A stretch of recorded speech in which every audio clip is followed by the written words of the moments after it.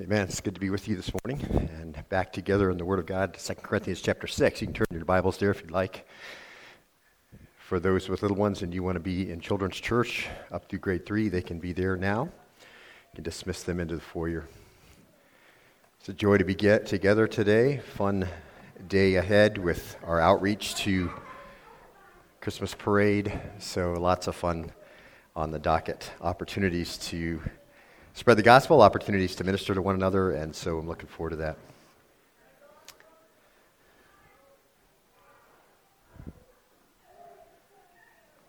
The website Job Mob posted a contest by a blog writer named Scott Adams on job requirements with the thesis, have people write their own job descriptions, and he said that he thought that would be a lot funnier than having HR do it.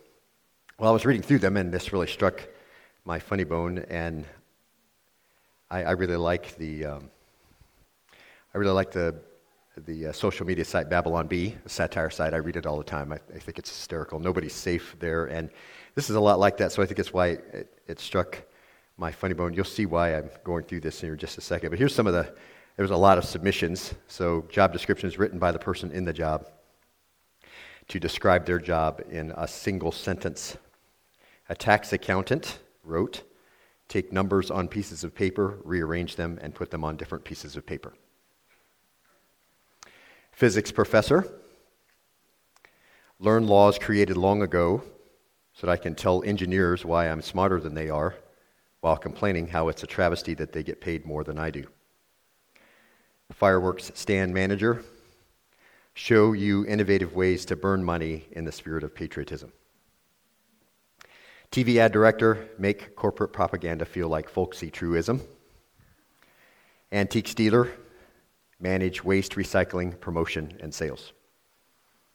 Chief accountant, provide arcane information on a need-to-know basis. Consumer products tester, guide clients through the process of setting their products on fire. A B-52 bomber pilot, manage urban renewal and pest control. Lifeguard, it's one of my favorites, ensure that stupid people stay in the gene pool. X-ray technician, take pictures of the unlucky and the stupid. Quality assurance tester, make people feel bad about their work. Assistant horse trainer, clean up after an animal that makes more money than you in a year. Technical writer, write words that no one wants to read. IT security, make sure nothing ever happens. Corporate attorney, take a simple two-way promise and turn it into several complicated one-way promises which neither side can understand or hope to fulfill. My personal favorite, building inspector, helping projects take more time and cost far more than was estimated. Those are job descriptions from the job holders. They ring true to our ears, don't they? I think they apply really because we've been making our way through chapter 6 of the letter of 2 Corinthians. We've titled it The Highs and Lows of Ministry. In some ways, the things that we've been seeing in this passage include a job description, don't they? And perhaps some of the requirements for those who work together with him, as we saw in verse 1. Let's read our passage together this morning, picking up in verse 1. We'll read through verse 10. And working together with him, we also urge you not to receive the grace of God in vain. Verse 2, for he says, at the acceptable time I listened to you, and on the day of salvation I helped you. Behold, now is the acceptable time. Behold, now is the day of salvation. Verse 3, giving no cause for offense in anything, so that the ministry will not be discredited, but in everything, verse 4, commending ourselves as servants of God, in much endurance, in afflictions, in hardships, and distresses. Verse 5, in beatings, in imprisonments, in tumults, in labors, in sleeplessness, in hunger. Verse 6, in purity, in knowledge, in patience, in kindness, in the Holy Spirit, in genuine love. Verse 7, in the word of truth, in the power of God, by the weapons of righteousness for the right hand and the left.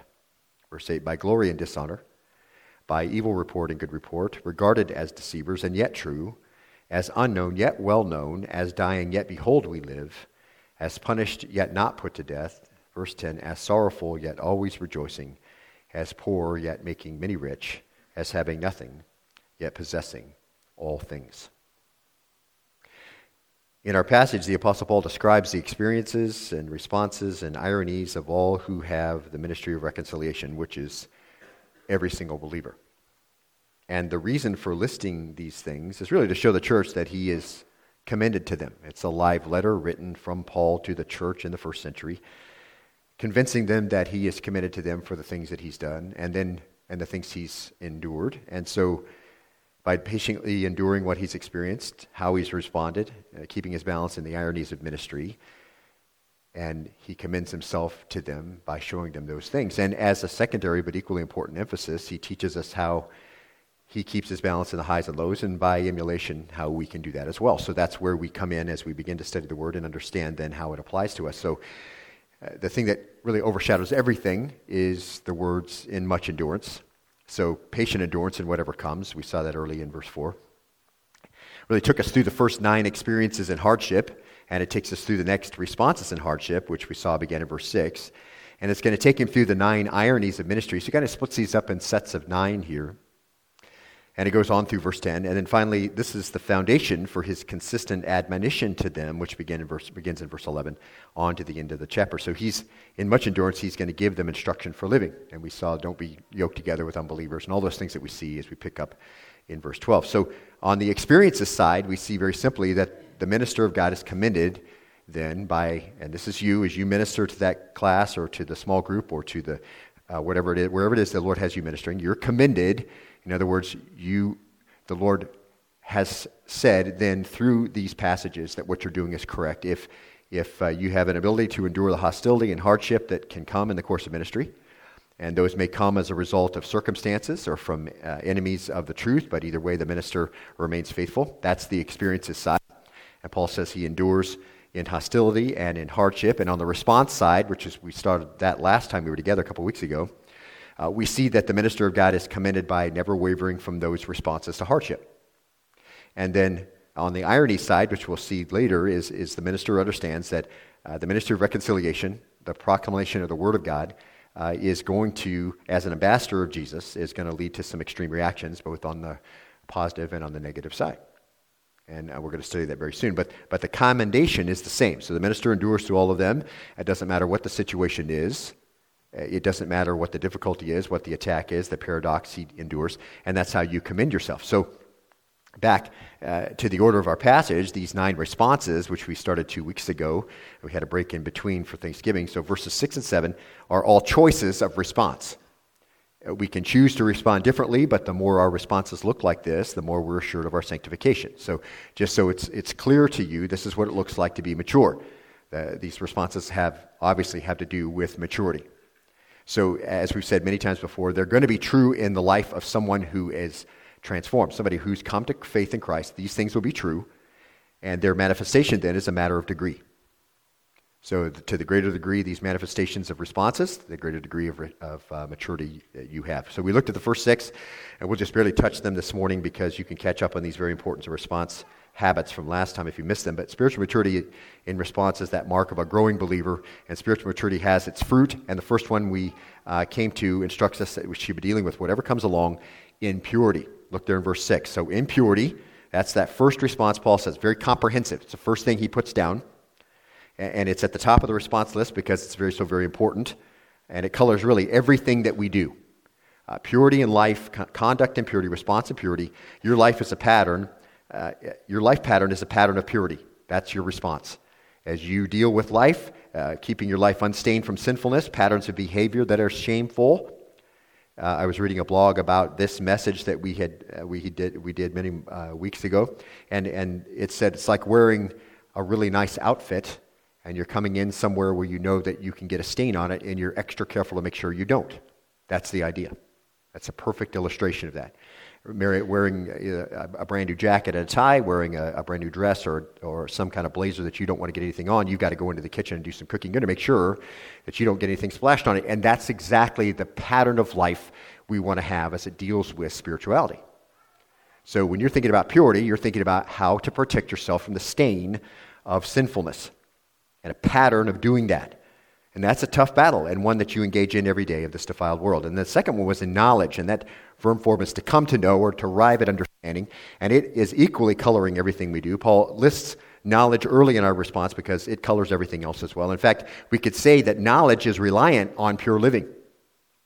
And the reason why I say that, I was thinking about this week, it is nearly impossible to have the kind of knowledge from the Word of God that you need to deal with the ups and downs of life, let alone the rigors of ministry, if you're walking in impurity. If you're walking in sinfulness on a regular pattern of behavior in your life, then because that pattern of impurity, that's going to be grieving the Holy Spirit and quenching the Holy Spirit. And as you know, the things of the Word of God are spiritually discerned, right? That's what 1 Corinthians 2:14 says.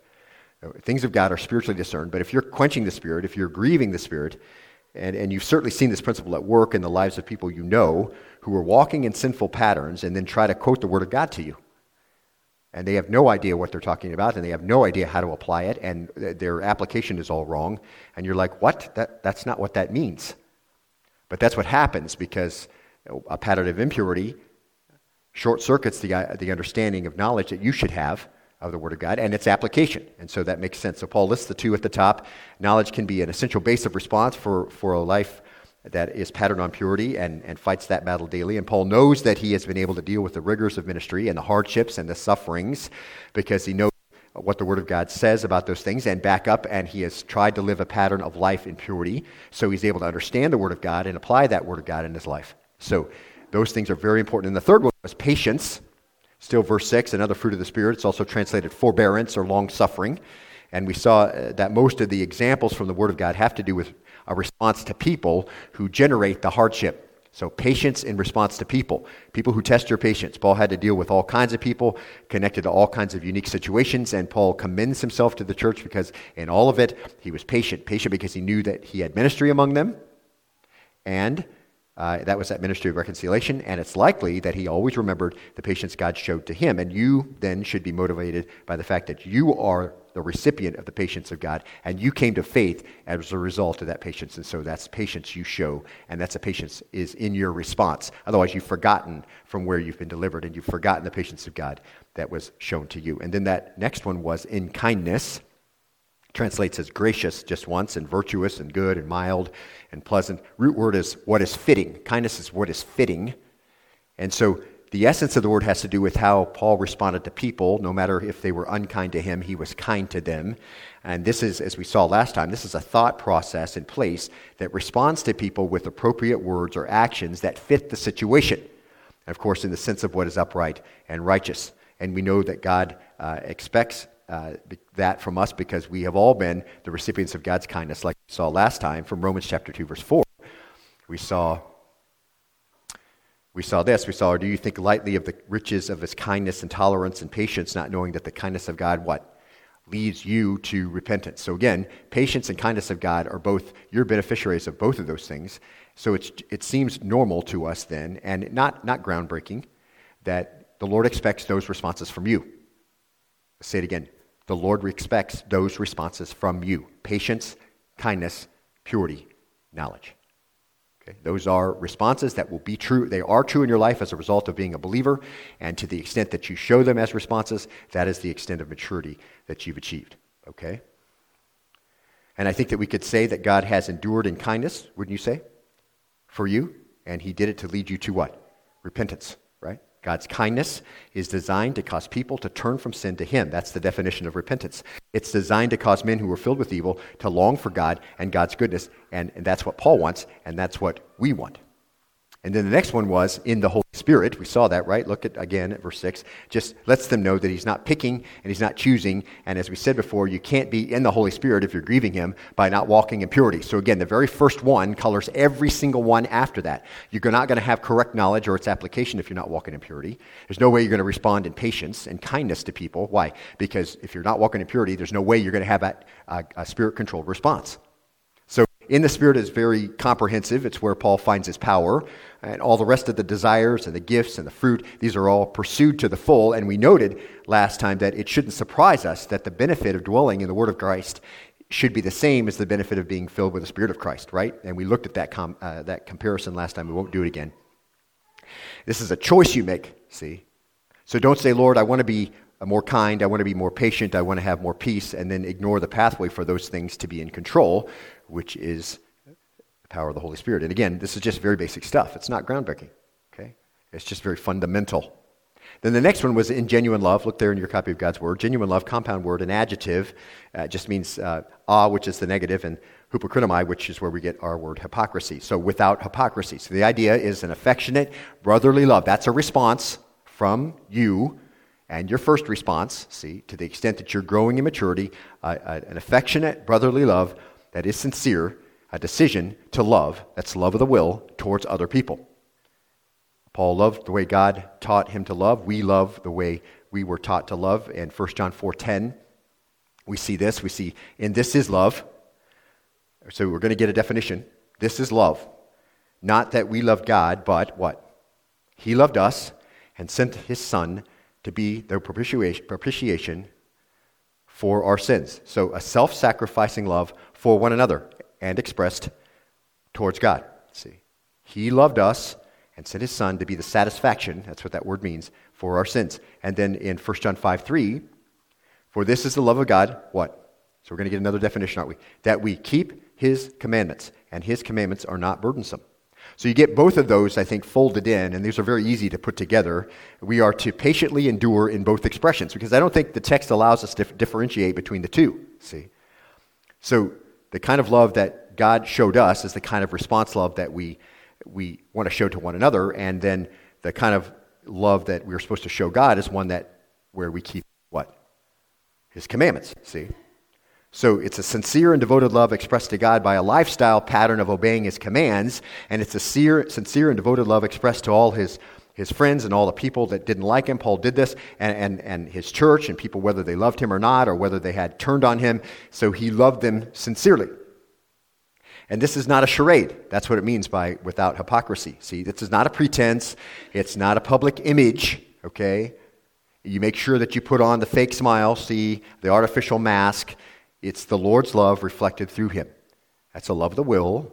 It's one that you understand defined for you by how the Lord loved you, giving Christ as a sacrifice, a satisfaction, a propitiation for your sins. It's a love expressed towards God by obeying his commands, see. This is genuine love expressed to other people.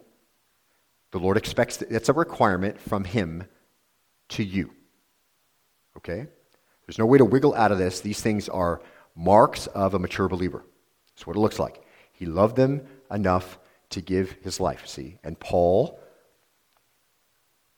said again and again that it was his joy to offer his life for the purposes of the gospel, and that's how he really felt from the heart. And that's a decision based on the power of the Holy Spirit in you to fulfill it. And that's how Paul was commended to them because of his enduring love, his enduring response in love, and you are commended if you endure in love. And I think we can safely say that this might be the greatest response of all, right? Because we know that that's what's going to endure to the end. The greatest of these, what does 1 Corinthians 13 say? And the greatest of these is love. Okay? Now look at verse 7, if you would. Look at verse 7. In the word of truth, in the power of God, by the weapons of righteousness for the right hand and the left. Now, when you read these three by themselves, you can see they could stand alone. And you could do a series just from them in a 3-part series. But as we're going to do this today, all three of them, we will definitely come away enriched by the enduring qualities of Paul's responses to the challenges of ministry. But which is going to provide a model, of course, for us to follow. And if we are responding as a life pattern in the first 6, that will provide a secure base on which these last 3 will be found. Let's look at the first one. It's in the word of truth. The word is referring to an act of speaking. So when you begin to look at that phrase, understand that's the act of speaking something, and that something is what? Truth, which has to do with what is objectively true. Aletheus, that's a noun, what's objectively true. And now it isn't hard to figure out what he's talking about here when we use the Bible to explain the Bible. So we don't have to guess what in the word of truth means. So first of all, this isn't some charismatic utterance that the Lord miraculously gives to someone, okay? Which charismatic brethren like to pull this out and say, okay, see that word of truth, that's what we're supposed to endure in the word of truth. It isn't what it's talking about. Okay, if you look at Colossians chapter 1, verse 5, it uses the exact same wording, and then it gives us a definition, so we don't have to guess about what we're talking about. Colossians chapter 1, verse 3 says this. Paul says, as he's giving this same instruction to the Colossians, it says, "We give thanks to God, the Father of our Lord Jesus Christ, praying always for you, since we heard of your faith in Christ Jesus and the love which you have for all the saints." So, again, we see very common responses, don't we? And the love you have for all the saints, same type of love we've been talking about. And Paul says we give thanks to God because we hear about this. We heard of your faith in Christ, so you were changed. And then one of the things that is manifested in the change when you come to faith is you begin to respond in love for all the saints. And then verse 5 says, "Because of the hope laid up for you in heaven, of which you previously heard." Now mark this, "in the word of truth." There's our phrase. And then this, the gospel. So what is it? What's the word of truth? You're enduring in the word of truth, and what is the word of truth? It's the gospel, okay? And then verse 6 says, "which has come to you." What came to you? Well, the word of truth, the gospel came. Where else did it come? Just in case you're unsure about whether or not we've got the right understanding, Paul says, "We give thanks to God, the Father of our Lord Jesus Christ, praying also always for you, since we heard of your faith in Jesus Christ, and the love which you have for all the saints, because of the hope laid up for you in heaven, of which you previously heard, in the word of truth, the gospel, which has come to you, just as in all the world also it is constantly bearing fruit and increasing, even as it has been doing in you also since the day you heard of it and understood the grace of God in truth." So the word of truth came. We know that the Holy Spirit was involved in making it clear, and it continues to bear fruit, right? And the initial fruit in the word of truth is what? Salvation. The initial fruit in the word of truth is salvation, because it's the gospel, and the fruit of the gospel is salvation. So when we go to the parade time today, we're going to hand out tracts, and we're going to hand out the Bible, and our desire is for it to bear fruit, because it is the word of truth, and the first fruit it's going to bear is salvation in the life of those who hear and understand. And so we pray that the Holy Spirit will be involved in making the tract clear to them so that they can respond in that way. And then in James chapter 1:18, again, we see basically the same understanding. So we get it. We can understand what the word of truth means. Paul endures in the word of truth. He endures in the gospel. Verse 18 says, "In the exercise of his will, he brought us forth by," here it is, "the word of truth, so that we would be a kind of first fruits among his creatures." So what's it mean? He brought us forth to what? Salvation, right? So in the exercise of his will, he brought us forth by the word of truth. So there's our phrase. So he brought us forth to what? Salvation. And what was the first fruits? The first fruits of redemption. So in other words, in the first century, gospel came out, and to this group of people, James says, in the exercise of his will, he brought us forth by the word of truth. So that's the gospel. So we would be a kind of first fruits among his creatures. So in other words, first fruits of redemption among all those who would eventually come to faith by the word of truth. Now, granted, there can be a general understanding of the phrase, and I think this understanding is equally important, as in 2 Timothy chapter 2, verse 15.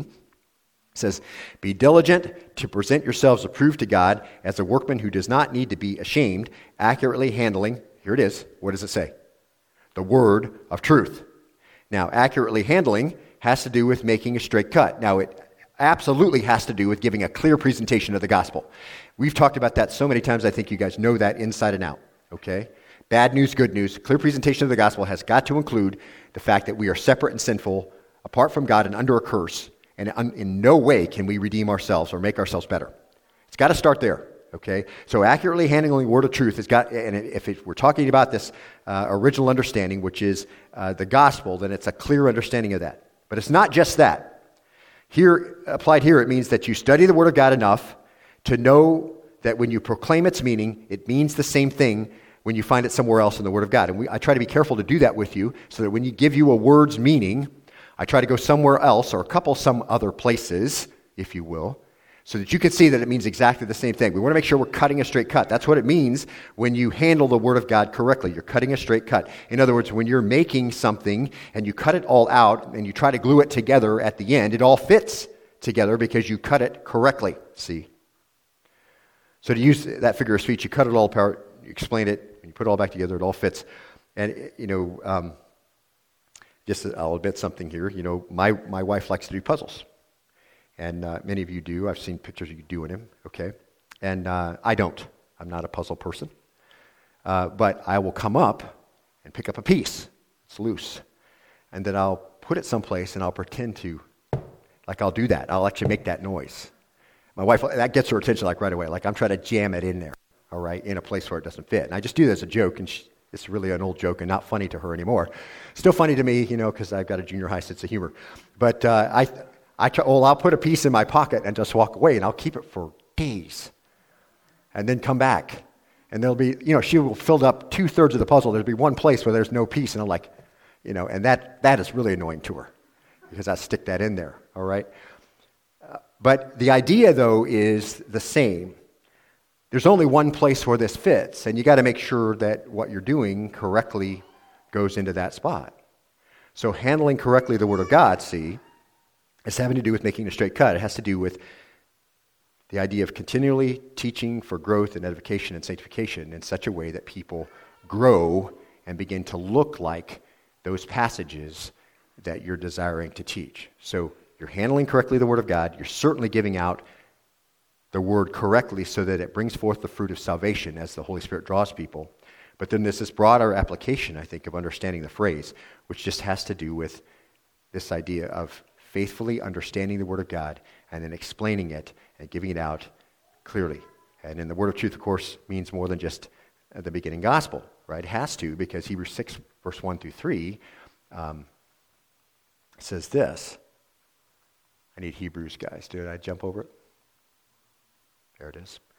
Therefore, leaving the elementary teaching about Christ, let us press on to maturity, not laying again a foundation of repentance from dead works and of faith towards God, of instruction about washings and laying on of hands, and the resurrection of the dead and eternal judgment, and this we will do if God permits. What's the idea there? That the word of truth has to do with salvation, right? It has to do with the gospel presentation. Paul says we endure in the word of truth. So his first response is going to be making sure the gospel gets out. But it has to be broader, right? Because Hebrews 6, 1 through 3 is talking about the gospel, isn't it? It's talking about instructions about washing and the laying on of hands and repentance for dead works and faith towards God. That's the gospel, right? And then it moves further than that, doesn't it? So it's a broader application of accurately handling the word of truth so that we can move past the presentation of the gospel every single time into maturity, see? And so 2 Timothy indicates a required proficiency in all the Word of God, and handling it indicates what's to be done with the truth, teaching, admonishing, exhorting, reproving, correcting, instructing. And that helps us understand what Paul was enduring in. And it appears that the Colossians and James give us specific details of the bulk of the job as a minister, see? And he is commended to them because he endured in the truth. So in other words, he faithfully handled the Word and gave out the gospel. And that's number 16 in dealing with hardship and the ups and downs of ministry. If you want to be commended, then your life will reflect the enduring quality of faithfully handling the word of truth. This should not be a surprise to you, that the Lord has elevated his word equal to his own name, that you should need to know it. And yet, I find over and over in the modern church a huge gap where there should be basic knowledge of the Word of God and where to find things in the Word of God and the basic understanding of the gospel and basic doctrine completely absent, as if somehow this is not going to be important for the future. The Word is handed to us, and it is the very breath of God, and it sits on our shelf or on our digital tablet, and we never touch it the entire week. How is that possible? And then Paul comes back and says, one of the ways I'm committed to you is enduring in the truth, the gospel presentation, and then understanding the basics of Scripture so you can edify and encourage and correct. How are you going to do the one another's if you don't know the basics of Scripture? See, always my plea to you: be in the Word daily.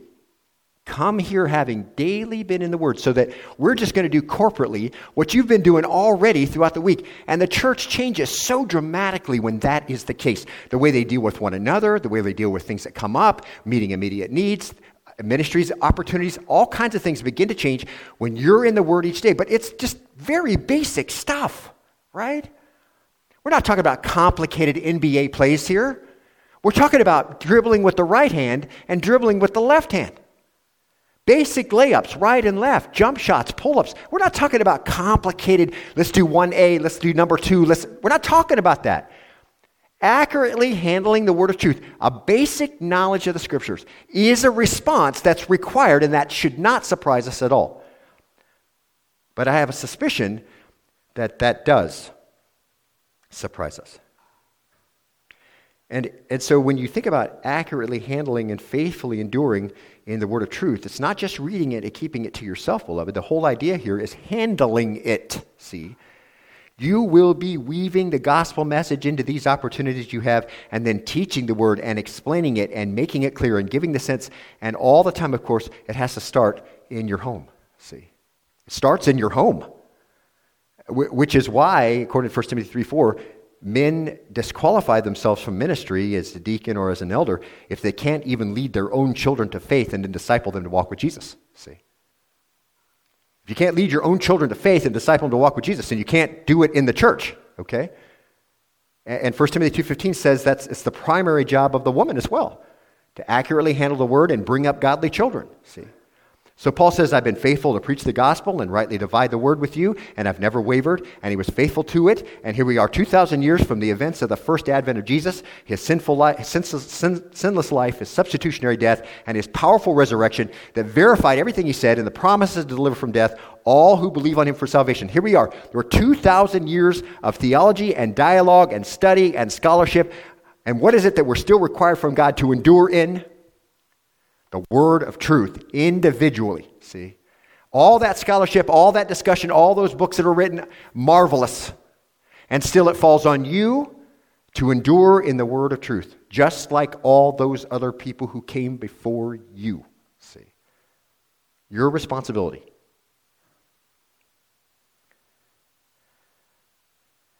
And why is that? Because apart from the word of God, people aren't sure what you have to believe. Even among the people who would claim Christ. A biblical worldview escapes a majority of modern Christians. How do I pattern my life and my belief system and the way I conduct myself in this sinful world according to biblical principles? And they have no idea what to do. And yet it applies in every single area, see? People are still not sure that people are by nature wicked. It's amazing in Christian schools that you will have students stand up and say people are basically good. Over and over. And people who are older, students who are older, who should have been under teaching and had been listening and been discipled, perhaps not in their churches wherever they go, and they'll stand up and say that people are basically good. And the Bible absolutely denies that fact. Men are wicked and evil, and their heart cannot be known. The depths of the wickedness in the man's heart cannot be known. See?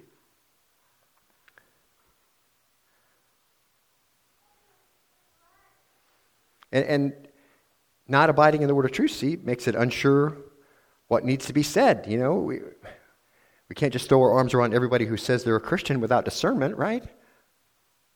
We have to have discernment, and we get that from the word of truth, see? And I wonder just how we could still be so confused about all this 2,000 years later, because I think the main point where the enemy assaults most viciously is the word of truth, see? Because faith comes by hearing, and hearing by the word of God. I was reading, somebody posted something on Facebook maybe yesterday or the day before about reading the word of God and how it's not a matter of that you just don't have time. It's a matter of you haven't taken a look at it and valued it as highly as the other things in your life. See, there's many things that are essential for your life, and that has to be one of them, see, abiding in the word of truth. And I agree with that. So the enemy attacks viciously the word of truth because faith comes by hearing, and hearing comes from the word of Christ. It's the point of salvation, so it's still required that we endure in it for the first fruit of salvation, and for later for the fruit of discipleship and growth and maturity in a biblical worldview, see? And so that you can raise your children to value the word of God and love it and endure in it and take the words and put them to work in their lives, see? Because if the only time they're hearing the word of God is when you come to church, you have totally missed it. You have completely missed it, and they are going to throw all of that out. That's got to be in the fabric of your life, beloved. So make that point to If that's a resolution you need for the new year, you be in the Word every single day, and you teach your children to do it, and you live by it, and teach them that it is the very core of who you are, and you grow in your knowledge of it, so that you can begin to disciple people and move past the immaturity and into maturity and the meat of the Word, and be able to disseminate that to other people. See, we're still required to endure in it. Paul never wavered here. So quickly at the next one, the power of God. The power of God. Enduring in the truth, enduring in the power of God. Dunamis, that's the word power. We've seen that before. It's where we get our word dynamite. First place we studied that word in my time here with you was many, many years ago in Romans chapter 1, verse 16, where the Apostle Paul says, "For I am not ashamed of the gospel, for it is here's our word, power of God for salvation to everyone who believes, to the Jew first, and also to the Greek." Paul said, "I'm commended to you because I endured in the power of God." And there are more than a few illustrations of this phrase, of course, because, as I said, they could all stand alone. But 1 Corinthians chapter 1, verse 18 says this. It says, "For the word of the cross is foolishness to those who are perishing, but to us who are being saved," here's our word again, it is the power of God. Okay, so what's the power of God? The word of the cross. Word of the cross is the power of God. God has poured out his wrath, for which we were destined, on the Messiah. Same basic understanding from 1 Corinthians 1:23. We preach Christ crucified, right?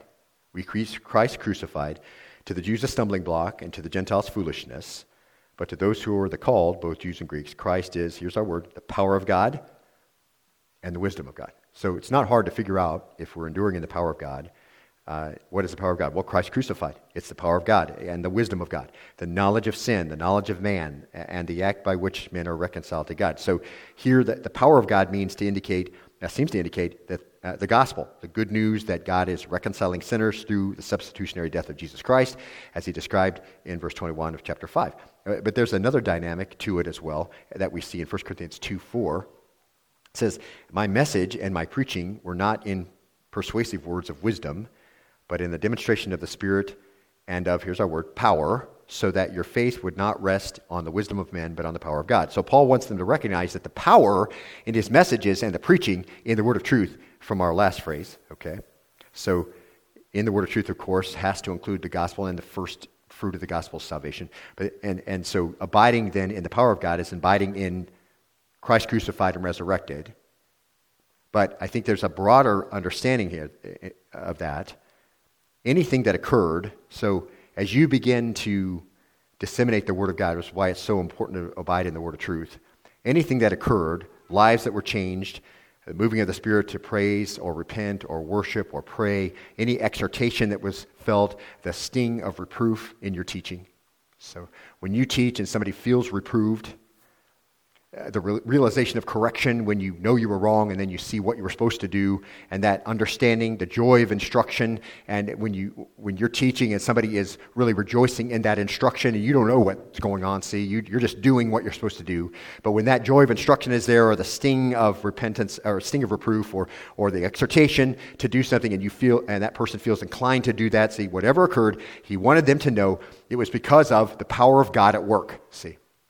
He didn't take any credit to himself, and they could trust that response because he endured in the word of truth and in the power of God. The presentation of the cross. And we see this on display in this next illustration so very, very clearly in 2 Corinthians 13:4. He says this, he says, "For indeed he was crucified because of weakness, yet he lives because of," here's our word, "the power of God. For we also are weak in him, and yet we live with him because of," here's our word, "the power of God directed towards you." So as a result of the incarnation and the weakness of the physical body, the crucifixion was able to bring about the death of Christ. That's the idea. Because of the weakness of the body, his incarnation that John talked about last week, because of that, the crucifixion was able to bring about death. But what brought about the resurrection? The power of God brought about the resurrection, right? Life comes, change comes, sanctification comes, edification comes, maturity comes from where? It all comes from the power of God, And that was Paul's point. We also are weak in him, In this flesh, in Christ, we're weak. And he includes everybody when he says we. In the flesh, we also have weakness, but Paul says, the power to live comes from whom? from God. The power of God is what gives us the strength to live. So as you do your ministry, you're commended to the point that you endure in the truth, and the first part of that truth has to do with the gospel presentation, and that fruit is salvation. Then you're enduring in the power of God, which means as you continue to teach, anything that's happening as a result of your teaching, and things should be, right? That is the power of God at work, see? Paul says you can trust whatever it is because I endured in the truth and in the power of God. So whatever response it was that the Holy Spirit prompted from your life as you grew or as you felt the sting of reproof or whatever it was, that was the power of God, see? Power to live comes from the Lord. So Paul was commended to them because, one, he understood the power of the gospel, so he didn't hesitate on the gospel. He didn't lessen the importance of the gospel, see? He didn't make it shallow. He didn't make it simplistic. He didn't avoid the complexities of the gospel, see? He didn't stay away from the terms that may be too deep, for the average person. He preached the gospel clearly because he knew it was the power of God, and the worldly wise thought it was beneath them and foolish, but those who were being saved experienced it as the power of God, see? And he says, number two, he came in weakness and in fear and in much trembling, but he knew where the power was, and he wanted them to know where the power for everything he was able to accomplish in their lives was found, and that power for change came from God, see? So both of those things are true. Here's a man who endured all kinds of assaults and all kinds of attacks and all kinds of confusion about theology, and he never wavered, see? And he preached the word of truth, which is the gospel, and he preached it in the power of God, and he saw it reveal the power of God. And you, and this is not a surprise, okay? You are required by God. You're required. We're not making demands on God here in any of these passages.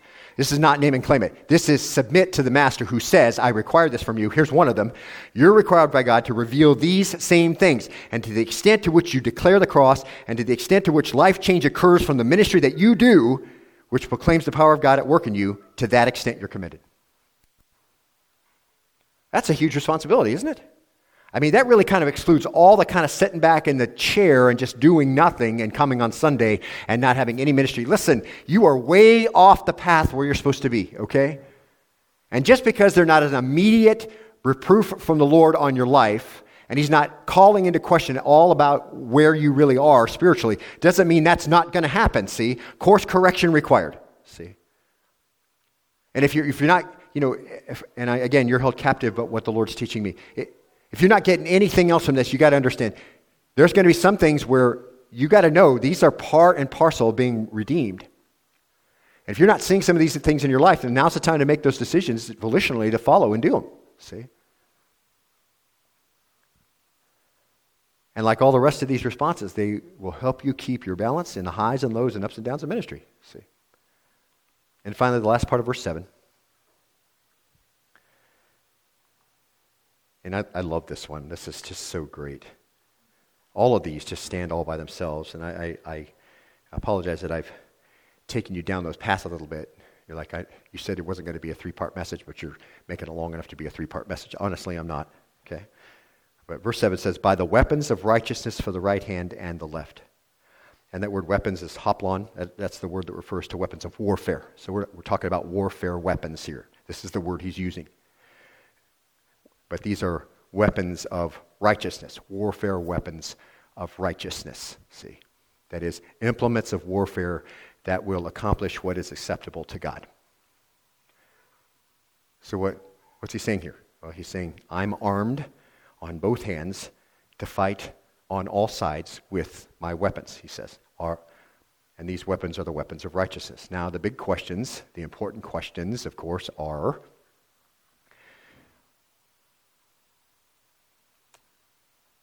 what are we supposed to do, right? And what are we supposed to do it with? I mean, I think those are the two questions as I read that passage that I think, okay, what am I supposed to do? And what am I supposed to use to do it? Okay? I remember my first jobs early on with my dad. My dad built custom homes in Arizona, and I started at the bottom of the pile, hod carrying for block layers, rolling huge wheelbarrows of mortar for people who are laying block and brick, or sweeping up a building while they're laying hot tar on top and it's seeping through. You just want to make sure that doesn't hit you while you're sweeping and all that. You're building up. But when he would give me a job to do, or whoever the superintendent was under him would give me a job, he would be clear what I'm supposed to do and what tools I'm supposed to use to do it. Because that otherwise, if you don't have that type of information, it's pretty difficult to do the job satisfactorily, okay? So these are the questions that pop into our mind, and these are the illustrations to help us answer them. Here's the first one. 2 Corinthians 10:3. For though we walk in the flesh, now you can right away sense that we've got the same type of subject matter here. Though we walk in the flesh, so you're born again, you're new on the inside, you're still clothed with the flesh. That's where sin finds its beachhead, all of that, okay? You're walking in a fleshly body, but you're new and ready for the kingdom inside. Okay, for though we walk in the flesh, we do not war according to the flesh. So what's the implication? That you are at war, okay? So that right away might be a wake-up call for you. I'm not at war, you know? I was reading, there was an illustration sent to me from a friend of mine in Arizona. It says, in order to say you're peaceful, it means you have to be able to do great damage. If you're not able to do great damage, then you're just harmless. And there's a distinction between the two. Here he says, we walk in the flesh. We do not war according to the flesh. For the weapons of our warfare are not the flesh, but divinely powerful for the destruction of fortresses. Verse 5, we are destroying speculation and every lofty thing raised up against the knowledge of God, and we're taking every thought captive to the obedience of Christ, and we're ready to punish all disobedience whenever your obedience is complete. That's a lot. You're like, what? And first of all, he's just simply saying, we're human. At this point, the word flesh has to do with being human. Okay, we're not talking about walking in the flesh as being sinful. We already clarified that. Okay, you're human. You're walking around in the human body. Shouldn't surprise us that we wouldn't be very effective in the spiritual realm with all of our weaknesses and all of our limitations. So we have to live as human beings, but we don't fight spiritual battles that way. In other words, we don't war against those who distort the truth and pervert the gospel and discount Jesus with human ideas and clever speeches and human wisdom and human ingenuity and sarcasm and witty stories and 5-step programs and all that. We don't do the work of spirituality by using those things, okay? My own human ingenuity, my own sarcasm, witty, whatever. Okay, we don't fight for men's souls with human ingenuity. We don't use psychology and secular philosophy and politics and the attraction of secular entertainment and a well-oiled organization to do the work of the spiritual kingdom. Okay, we make no advance on the kingdom of darkness, and they gain no ground. So, what are we supposed to do? Well, we're supposed to, we just saw it, right? Destroy fortresses, destroy speculations, and destroy is implied in the next one. Every lofty thing raised up against the knowledge of God, taking every thought captive to the obedience of Christ, ready to punish all disobedience. Now, it's important to notice this. We're not talking about chasing demons around. Okay, again, our charismatic folk would say, the weapons of righteousness for the right hand and for the left. Yeah, we're supposed to take on spiritual demons and do all that. No. We're not supposed to do that. It doesn't talk about that at all, because this is where false teaching from charismatics always takes us. I've got a spiritual gift of demon exorcism. First of all, that's not a spiritual gift, okay? Just to be clear. Secondly, even the apostles had a hard time doing that and needed Jesus' help on a regular basis, okay? And those who were not the apostles tried that, and the 7 sons of Sceva are coming to my mind, and that did not work out too well for them. So we're not talking about casting out demons, okay? We're talking about spiritual warfare. Where does our spiritual warfare take place? Well, we're talking about ideas. That's what we're talking about. We're talking about things of human philosophy and wisdom, which of course, the Greeks, including those in Corinth, were very enamored. We're talking about reasonings. That's logismos, that's the idea.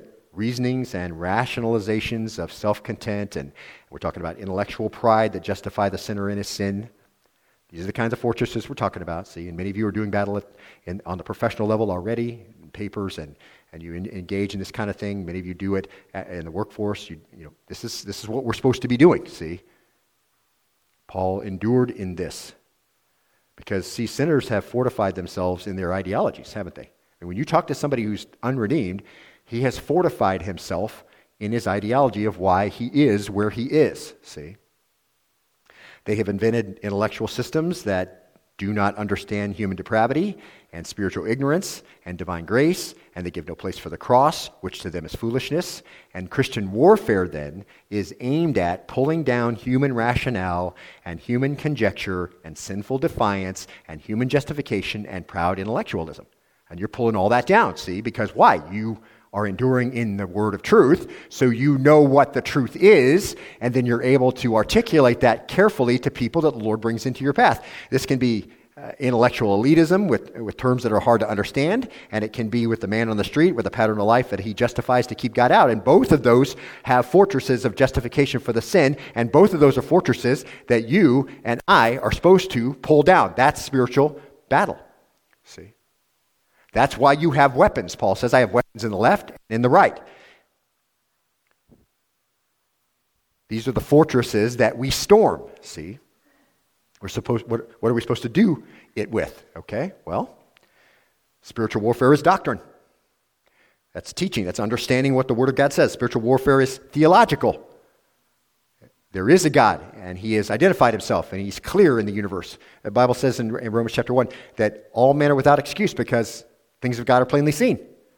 So regardless of what someone may say to you, he knows or she knows inside that there is a God because the things of God are clearly seen. Now they have built up walls and they have built up fortresses and they have established positions that defend a godless worldview. But you have the weapons to take that on, see? And I may be pulling you into your Christian walk way further than you thought we were going to go today. But listen, we're not talking about complex things here, okay? It's the basics. I endured in these things and I'm committed to you, Paul says, and when we endure in them, we're committed as well. See? Spiritual warfare is theological. Those are your weapons. They're weapons of truth, see? It has to do with content. It has to do with rightly dividing the word of truth. It has to do with confronting false ideas with what is true. Mark this a little bit. I need you to mark this, okay? We don't see commendation here for ignorance. The fact that you don't know, you're not going to be commended for that, okay? You need to know, study to show yourself approved unto God, a workman that doesn't need to be ashamed. What? Rightly dividing the word of truth. You can know, you just have to take the time to know, see? And we don't see any commendation here for tolerance of various viewpoints either. So chuck that out the window too, okay? We don't have tolerance of various viewpoints when it has to do with the presentation of the gospel and the truth of what the scripture says, okay? There is a requirement to study and show yourself approved that you might rightly divide, to be diligent, to be approved, that you might rightly divide the word. Why? Because we've got to storm the towers of human ideas and human philosophies. And Paul says, I endured in that, and I'm committed to you because I had stormed those ideas. And what's our goal according to verse 5? Take every thought captive to the obedience of Christ.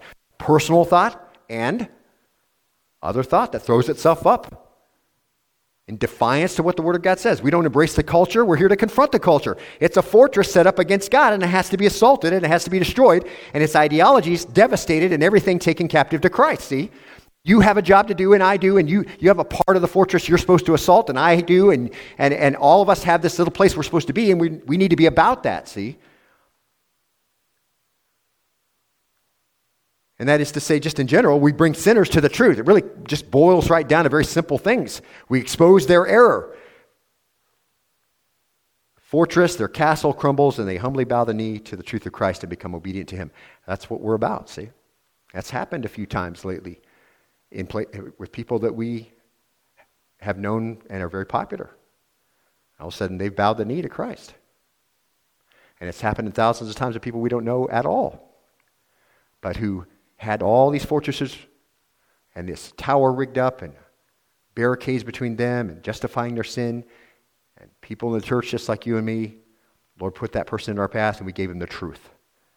We began to tear down those things that were elevated against the knowledge of God.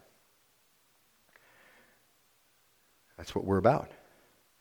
Weapons of righteousness for the right hand and for the left. You have a shield of faith in your left hand based on the truth of the gospel so that the arguments of the world's going to give you, they're going to give you no wound. A shield of faith. They're going to give you all kinds of things that they believe. But with a shield of faith, that gives you no wound. It doesn't gain any traction in your life, see, or in your mind. You have the sword of the Word of God for offense, the truth that takes down speculation, see? Ephesians chapter 6, verse 10, very clear. Finally, be strong in the Lord,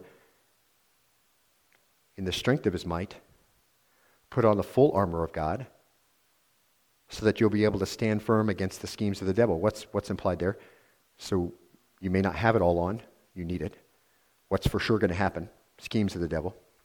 For our struggle is not against flesh and blood, but against rulers, against the powers, against the world forces of darkness, against the spiritual forces of wickedness in the heavenly places. Therefore, take up the full armor of God so that you'll be able to resist in the evil day, having done everything to stand firm. Stand firm, therefore, having girded your loins with truth, having put on the breastplate of righteousness, and having shod your feet with the preparation of the gospel of peace. This just goes right together with everything we've talked about, doesn't it? Should it surprise us that we have to endure in the truth when we're supposed to have our feet shod by the gospel of peace, in addition to all taking up the shield of faith with which you were able to extinguish all the flaming arrows of the evil one? See, this is where you're doing battle, see? And take the helmet of salvation and the sword of the Spirit, which is the Word of God. And in Romans 13:12, Paul writes, the night is almost gone, and the day is near. Therefore, let us lay aside the deeds of darkness and put on, this is our word, armor. That's our same word that we just looked at. Weapons. This is armor, the weapons of light. And Paul says, I'm commended to you because I endured with the responses to foolish thoughts and with weapons of righteousness throughout the course of my ministry. And here it is. And you have the same requirement from God. In your circle of influence, you have fortresses and strongholds all over the place. And you are commended as a minister to the extent that you take the weapons of righteousness and you throw those fortresses and strongholds down and take that foolishness captive. See? And beloved, this kind of endurance didn't only belong to Paul. It's characteristic of the spiritual heroes long before Paul. Hebrews 11 gives us a little insight, and with this we're going to close. You remember how the chapter ends in Hebrews chapter 11, verse 32. What more shall I say? For time will fail me if I tell of Gideon and Barak, Samson, Jephthah, David, and Samuel, and the prophets, who by faith conquered kingdoms, performed acts of righteousness, obtained promises, shut the mouths of lions, quenched the power of fire, escaped the edge of the sword, from weakness were made strong, became mighty in war, put foreign armies to flight. Women received back their dead by resurrection, and others were tortured, not accepting their release so that they might obtain a better resurrection. And others experienced mockings and scourgings, yes, also chains and imprisonment. They were stoned, they were sawn in two, they were tempted, they were put to death with the sword. They went about in sheepskins, goatskins, being destitute, afflicted, ill-treated, men of whom the world was not worthy, wandering in deserts, mountains, and caves, and holes in the ground. And these are, beloved, these are the heroes whose faith didn't waver, whose hope didn't die, and though they were hoping for something they couldn't see, something far better that was saved for us who are on this side of the cross, they then became models of faith that Hebrews 12 says we are to follow, and they are the crowd of witnesses testifying to the validity of faith in the most dire circumstances and calling us to live the life of faith and run with endurance the race. See, they're now there cheering us on, having already completed their race, and they didn't even know as much as you know. See, but they didn't waver, they didn't fall back, and they had their weapons of righteousness on the left and the right, and they endured in faith, and they endured in hardship, and they endured in difficulty, and all of that. See, that's the whole point of the passage. See. And as we've seen, they endured in whatever circumstances. These are the requirements of the job description. If you're going to write one, that's what it's going to look like. See? And your job description is very similar to everyone who's ever come before you who's a believer. See? And maybe the experiences will be a little different from age to age, from place to place. But the job requirements are the same. And we don't get to write it ourselves. They're modeled for us. They're written for us. And these are non-negotiables. And there's no premium on ignorance, and there's no premium on tolerance, and there's no premium on waffling. There's no commendation for any of those things. Troubles and persecutions on the one hand, tremendous, lofty expectations by God on the other hand, enduring in them. Such was Paul's example that we're to follow. In the highs and lows of ministry, these things will help us keep our balance, and the more our responses look like this, the more assured we are of our sanctification, which assures us of our salvation. Next week, Lord willing, we're going to get into those paradoxes, those ironies of ministry. Paul's going to endure in them because when you're doing these kinds of things, being faithful to it, and have a wide variety of responses, ones that don't seem appropriate and ones that are appropriate, and they'll both be there together. Paul says, don't lose heart if that's how it is. And so we're going to look at that next time, Lord willing, and continue to keep our track through this wonderful passage. Let's pray. Lord, thank you today for a great opportunity to be together. Thank you for the bond we have in Christ. Thank you for the dearness of our folks here to me, for the joy it is to be working together with them, for the joy it is to fellowship with them, for the fun we have that you give us through our bond in Christ together, apart from the works of the ministry. Thank you for each of their of influence that you've given them, where they have a weapon in the left and the right, ready to throw down every high fortress and all the barricades built up that insulate people from God's truth, and taking every thought captive. Lord, I pray that they'll be in the Word each day, abiding in truth, abiding in the gospel, knowing what the Word says, able to apply what it says. So, Father, I pray that you'll help us be that kind of church, help us to grow each of us in these areas where we find by your Holy Spirit today that we perhaps are lacking a little bit. As we resolve to do it, I pray that you'll help us to follow through with those volitional responses in order to make that the case in our life. Thank you for the ministry that's going to occur in an hour or so out in Rustburg. I pray that you'll take each of the tracts. I pray that you will open up the mind of those who read them, that you'll compel them, Father, draw them by your Holy Spirit to read them, that they might come to the knowledge of faith and respond in that first fruit of salvation, and then they'll grow. And Father, they'll begin to look more like Jesus as our community begins to be conformed through one-to-one witnessing. So Father, as we do these things, protect us as we travel and all that. Help us to have a winsome, just a light-hearted way about us. They might sense the joy that's in our own heart, the joy of the season, joy of our future, and our interaction with them. Pray all this in the name of your Son, Jesus. All God's people said, amen.